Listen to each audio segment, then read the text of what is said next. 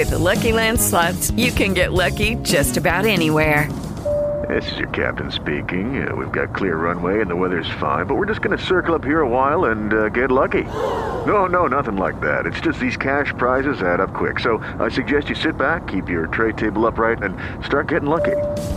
Play for free at LuckyLandSlots.com. Are you feeling lucky? No purchase necessary. Void where prohibited by law. 18 plus terms and conditions apply. See website for details. Hello, listeners. This is your host, Lynn. I would like to thank you all for tuning in after our long hiatus. I definitely missed working on this podcast and sharing stories with you since we started in March of this year. Now that we are back, and hopefully better than ever, I would like to ask 3 things from each and every one of you. First, please take a few seconds after listening to today's episode to subscribe. By subscribing to the podcast, you won't miss any new episodes or announcements. Second, please take a few seconds more to rate and review the podcast. This will help us hear your feedback and improve to bring you the best stories. And to be honest, I do love reading the reviews. And finally, please share this podcast, especially to your friends and family. Let them know about the podcast and encourage them to listen and give us a try. In return, I'd love to send you some untimely merchandise. Let us know when you have done all 3 things. First, subscribe to the podcast. Second, rate and review on your podcast platform. And then third, share with your friends and family. Then send us an email at untimelypodcast@gmail.com or hit us up on our DM on Twitter at untimelypodcast. Include your shirt size and mailing address. And soon, you'll receive your untimely merchandise in the mail. It's a small gesture to thank you for your support. Again, thank you for tuning in and supporting the podcast. Now, without further ado, let's get on with the show.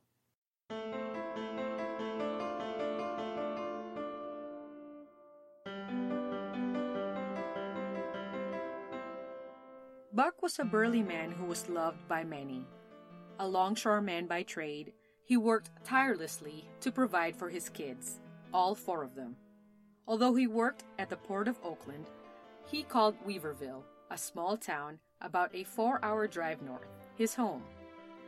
Buck drove the 256 miles or 412 kilometers distance every weekend to spend time with his family. While, during the work week, Buck stayed in Oakland, sleeping in a yellow custom van decorated with the words, "The Weaverville Flash" on its exterior. Despite the long drive and unconventional sleeping arrangement, Buck never complained, not even once. On a warm Tuesday evening, Buck was driving his silver Chevrolet Sprint on the lower deck of the Cypress Freeway. He noticed that today there was very little traffic on the road. As he made his way out of the lower deck, he heard something odd, something he has never heard before. It was a low, rumbling sound coming from above. Buck glanced on his rearview mirror and thought maybe his vision was getting blurry. He then realized that the mirror was shaking, and the car was shaking, and that odd noise started to get louder and louder. As the shaking became more violent and the unearthly noise overpowered his surroundings, Buck gripped his steering wheel and braced himself for what would be one of the most agonizing days of his life.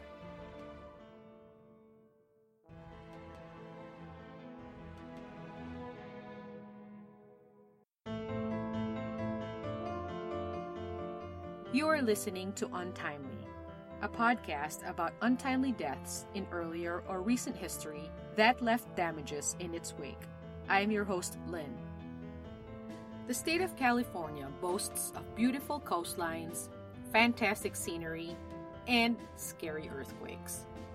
As I record this podcast, we just had a 4.2 magnitude earthquake happen early this morning. Californians are always mindful of the active fault lines that shaped this diverse state. In this episode of Untimely, we'll retell the story of one of Northern California's major earthquakes and how it affects all of us living here today.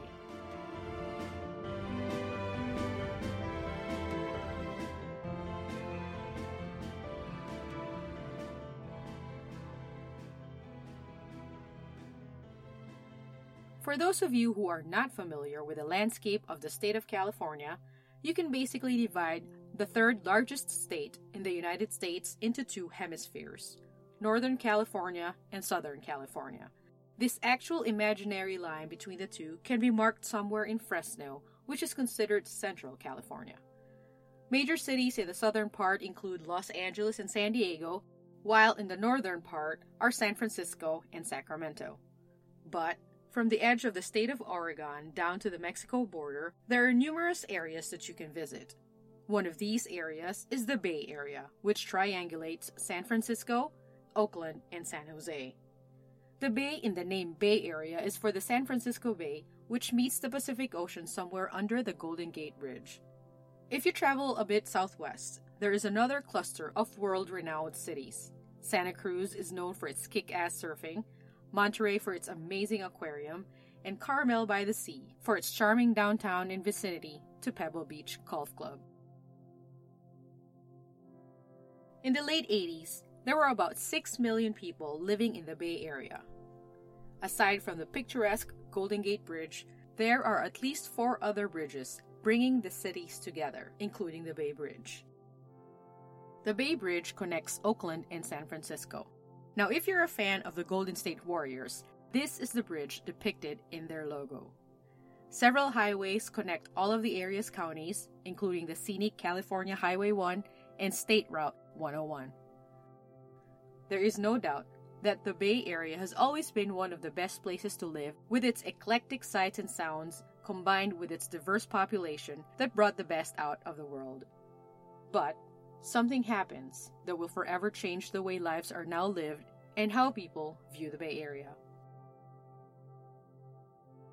It was October of 1989, an exciting time in the Bay Area as both baseball teams are vying for the championship in the 1989 World Series.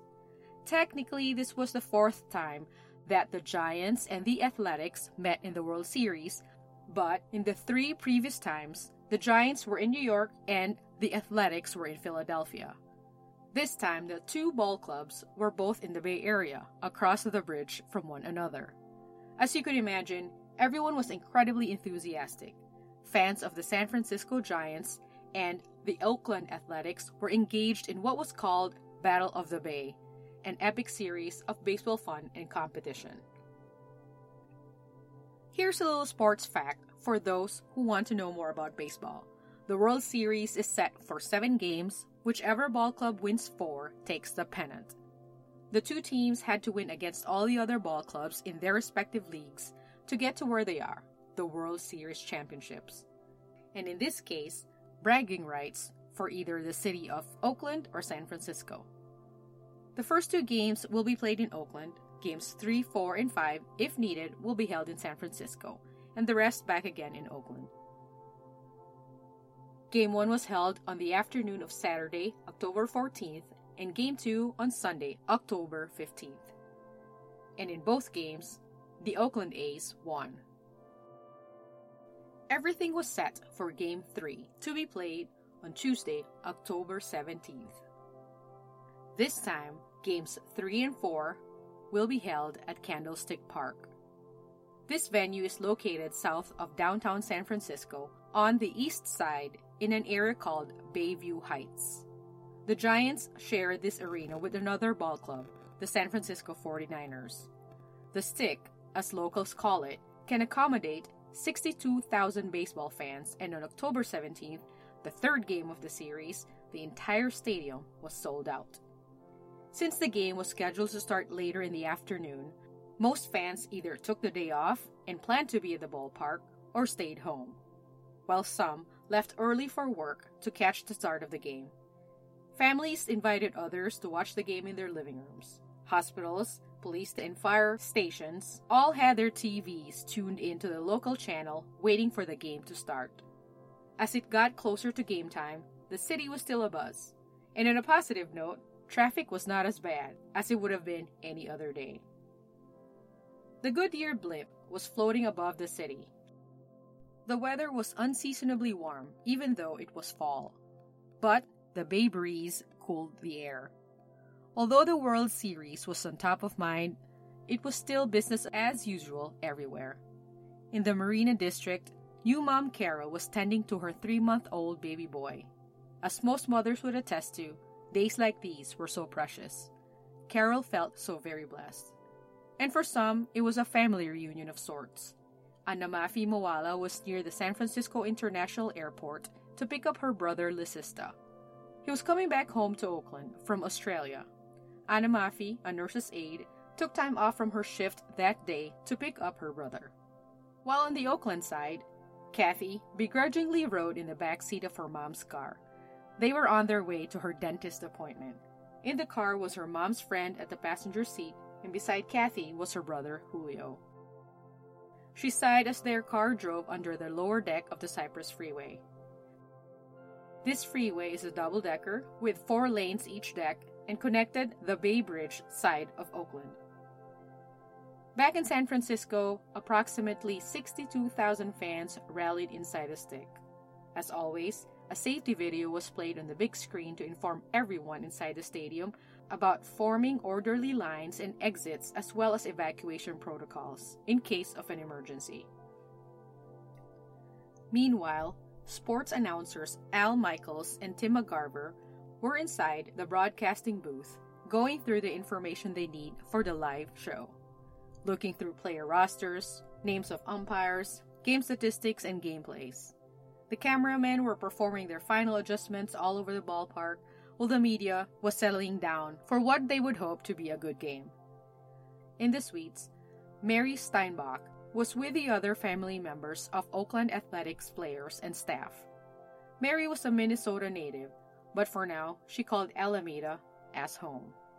That day, she was at the ballpark to support her husband Terry, a catcher for the Oakland A's. Though she was there to cheer for her husband, her thoughts were back in Alameda, thinking of their 2-year-old who was at home with a sitter. It's almost game time. Around 5 minutes before 5 p.m. local time, the American Broadcasting Corporation, or ABC, was showing highlights from the previous 2 games. Al Michaels and Tim McGarver talked about the exciting game and memorable plays.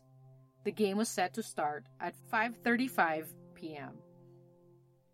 First time in 27 years a World Series game will be played in Candlestick Park. The Battle of the Bay continues. At second base, so the Oakland A's take.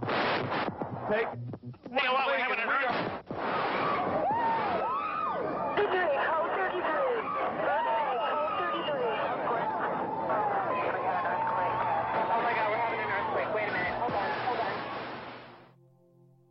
It was 5:04 p.m. when a 7.1 magnitude earthquake struck the Bay Area. Fans inside the stadium hustled to safety. You can hear screams of terror and gasps of fear as the quake lasted for 15 seconds.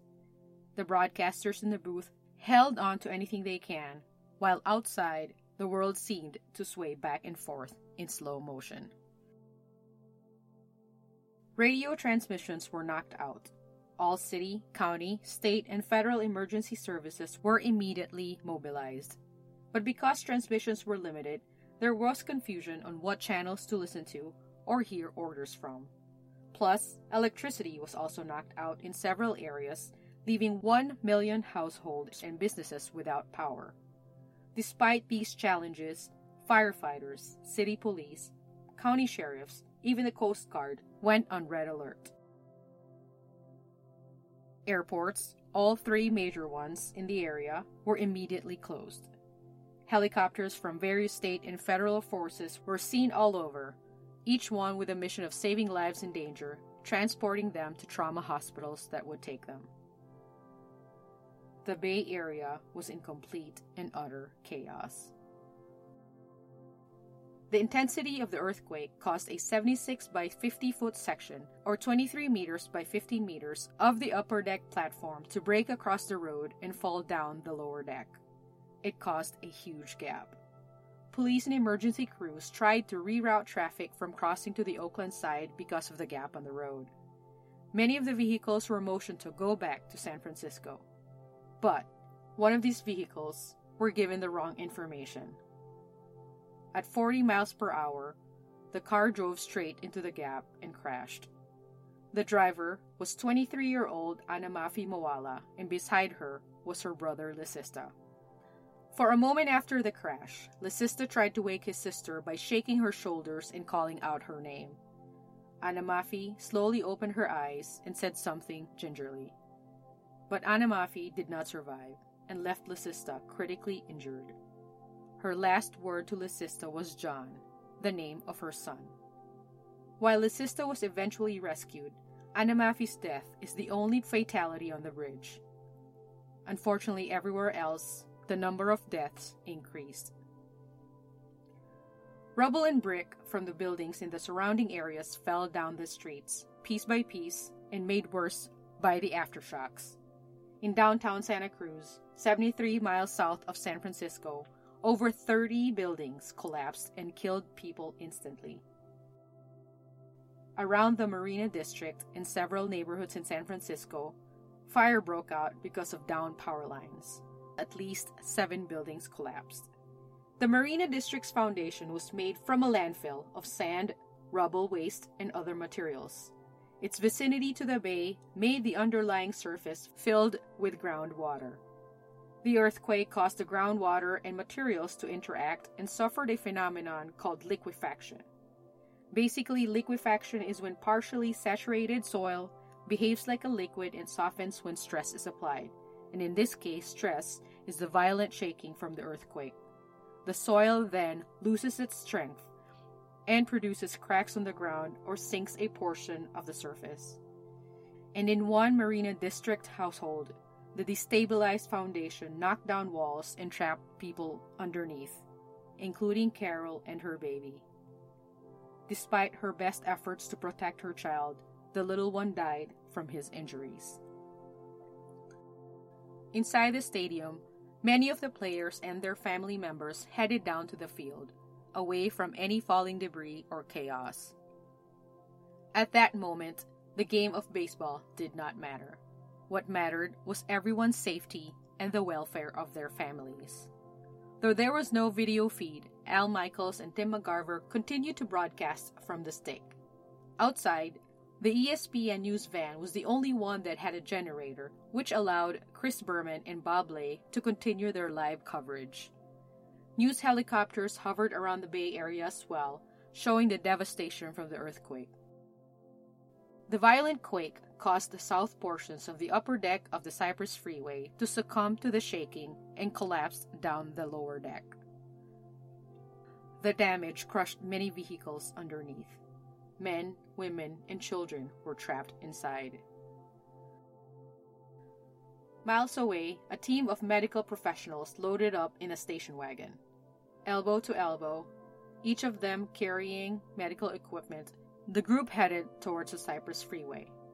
Dr. James Betts was one of these medical professionals. Their vehicle went past evacuated buildings, with people all around seemed to be scattered everywhere, all in a daze of what just happened.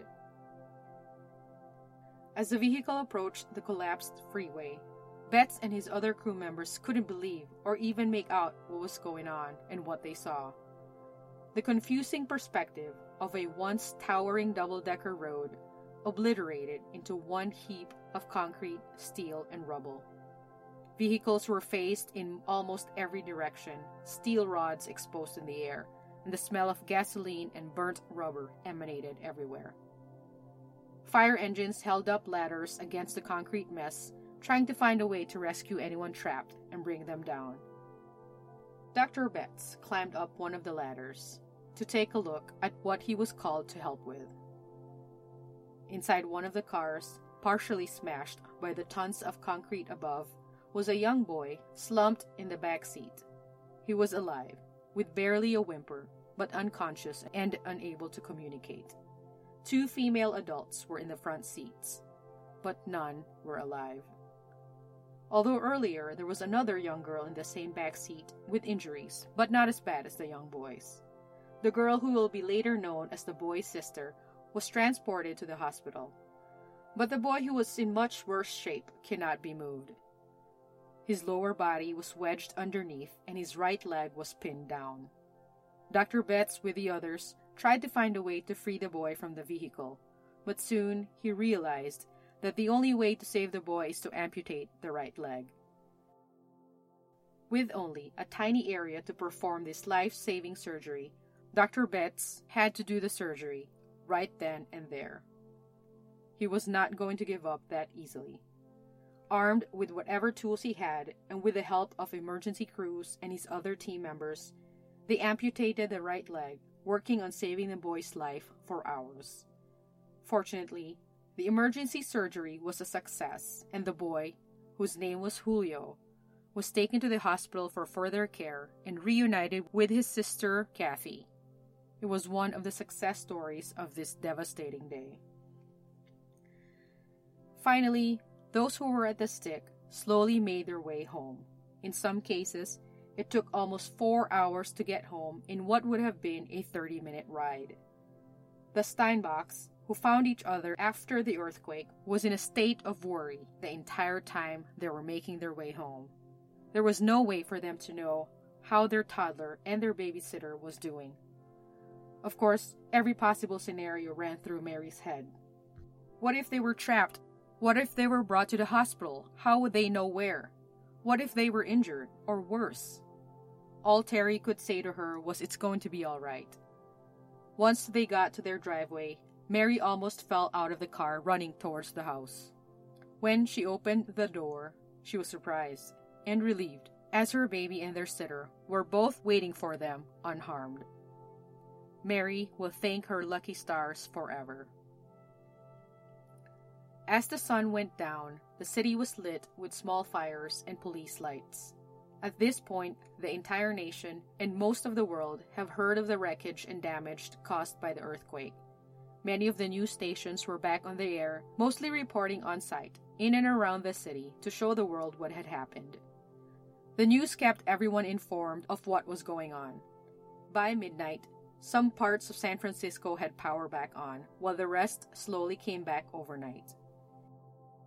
And when the next day broke, every person in the entire Bay Area knew that for them, the world will never be the same. Official reports state that the earthquake on October 17, 1989, had a magnitude of 7.1 on the Richter scale and severely damaged the San Andreas Fault and other fault lines in the area.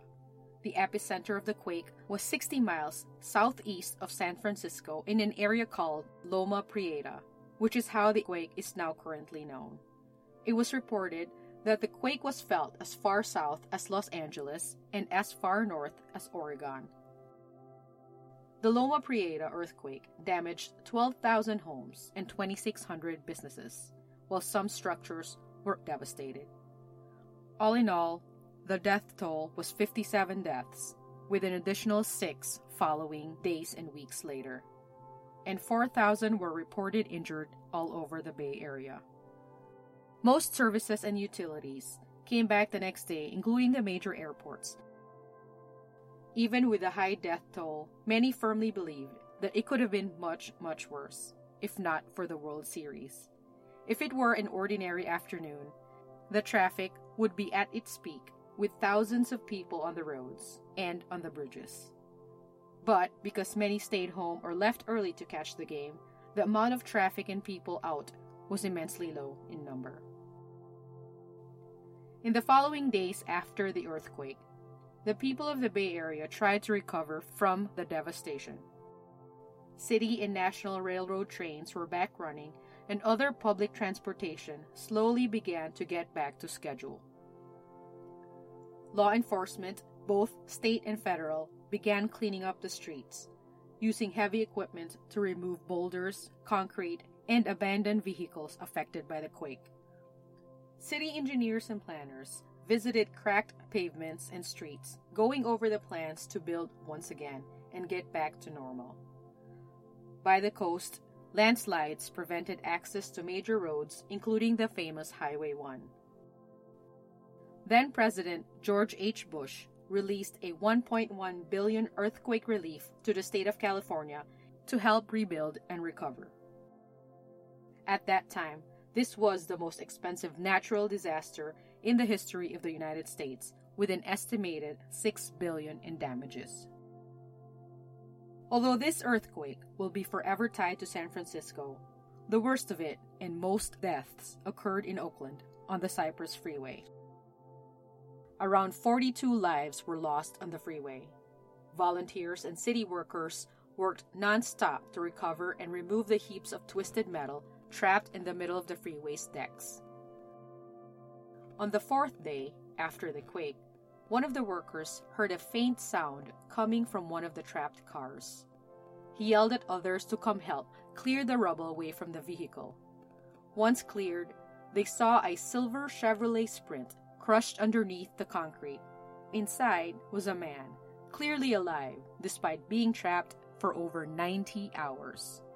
The man was rescued and was dubbed as Lucky Buck from Weaverville, California, and he was immediately brought to the nearest hospital to be treated. Lucky Buck was put on life-supporting equipment and was given the best of care. But, even after his rescue, Buck was unable to hold on, and after 29 days in the hospital, he died of respiratory failure.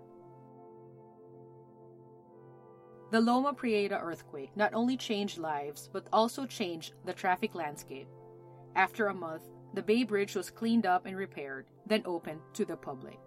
However, it was clear that many of the major roads and bridges in the Bay Area were in bad shape and in need of retrofitting and additional safety measures against natural disasters such as an earthquake. In 2002, a new eastern span of the Bay Bridge started construction. This project was not completed until 2013. On the Oakland side, the Cypress Freeway's devastation led to a renewed thought around roads and double-decker highways. In 1997, a single-deck highway was built to replace the freeway. Instead, a ground-level parkway, now called Mandela Parkway, served as the new major traffic artery in Oakland. Bay ferries used to be a thing of the past, but the earthquake brought this form of transportation back to ensure that the people have other ways to get to where they need to be while the roads were being repaired. The popularity and ease of the ferries were highly sought by the public and to this day remains a source of transportation for many. Everywhere else, city, federal, state, and private structures all went through comprehensive assessments and retrofitting to ensure that such devastation never happens again. Even the world-famous Golden Gate Bridge, though unharmed by the Loma Prieta, went through exhaustive testing and reinforcements. The new Stanford Children's Hospital was built with earthquake safety in mind. Underneath its foundation are base isolators, which are steel plates with a ball-bearing suspension in between that allows the columns to move or shake at least 3 feet in any direction. These plates gives the building a chance to withstand an earthquake up to 8.0 on the Richter scale. Utilities are also planned in parallel to the possible tremors. Electricity, gas, and water connections can slide side to side without breaking. Many other buildings follow this form of earthquake safety precaution. The California Integrated Seismic Network, or CISN, was formed from several earthquake monitoring networks which combined studies and data. Although scientists and seismologists are still unable to predict large-scale quakes, their studies help local and federal agencies prepare for earthquakes similar to the Loma Prieta with standardized planning and guidelines and critical state of readiness in both public and private sectors. In 2009, the United States Geological Survey founded the Bay Area Earthquake Alliance, composed of public and private companies that follow earthquake preparedness throughout the Bay Area. Every year, the Bay Area Earthquake Alliance co-sponsors the Great California Shakeout Earthquake Preparedness Exercise held on the third Thursday of October. Nearly 10 million Californians, including myself, participate in this important exercise.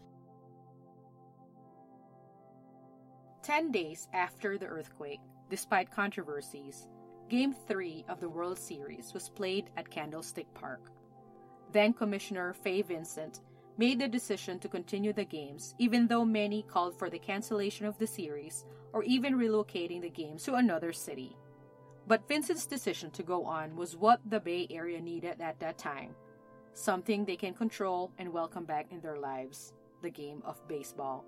In a heartwarming pre-game ceremony, firefighters, police officers, and emergency responders were honored and recognized for their heroism and bravery. The end of Game 3 was the Oakland Athletics winning over the San Francisco Giants with a score of 13-7. It was a record-breaking game at that time with the most combined home runs in a World Series game. The next day, Game 4 was played at the Stick again, with the Athletics winning. With their win, they closed out the World Series by winning with a sweep of 4-0. Game 4 of the 1989 Battle of the Bay would be the last time that a World Series game was played at Candlestick Park. The new home of the San Francisco Giants is now the Oracle Park, a little bit north of Candlestick. October 17, 2019 marks the 30th anniversary of the Loma Prieta earthquake. Many of the people who were here in 1989 still recall that moment like it was yesterday. Memories of that fatal day can be seen and felt around the area. For example, if you happen to stop by Ripley's Believe It or Not in San Francisco, Lucky Buck's silver Chevrolet Sprint is currently on exhibit.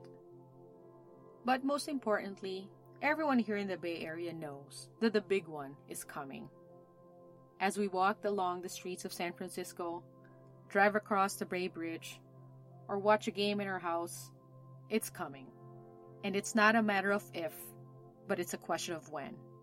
And hopefully, we'll all be ready.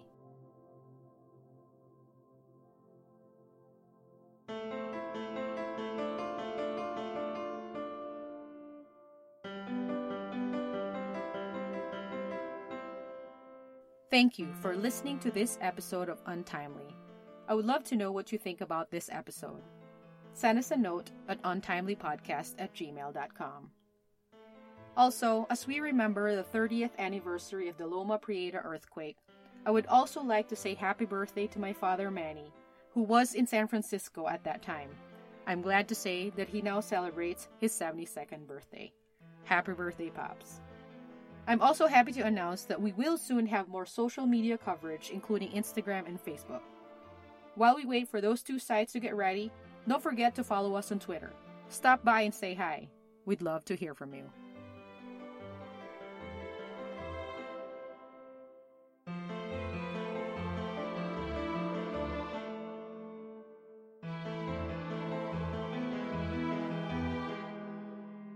Hey guys, it is Ryan. I'm not sure if you know this about me, but I'm a bit of a fun fanatic when I can. I like to work, but I like fun too. It's a thing. And now the truth is out there. I can tell you about my favorite place to have fun. Chumba Casino. They have hundreds of social casino style games to choose from with new games released each week. You can play for free anytime, anywhere. And each day brings a new chance to collect daily bonuses. So join me in the fun. Sign up now at ChumbaCasino.com. No purchase necessary. VGW Group. Void where prohibited by law. See terms and conditions. 18+.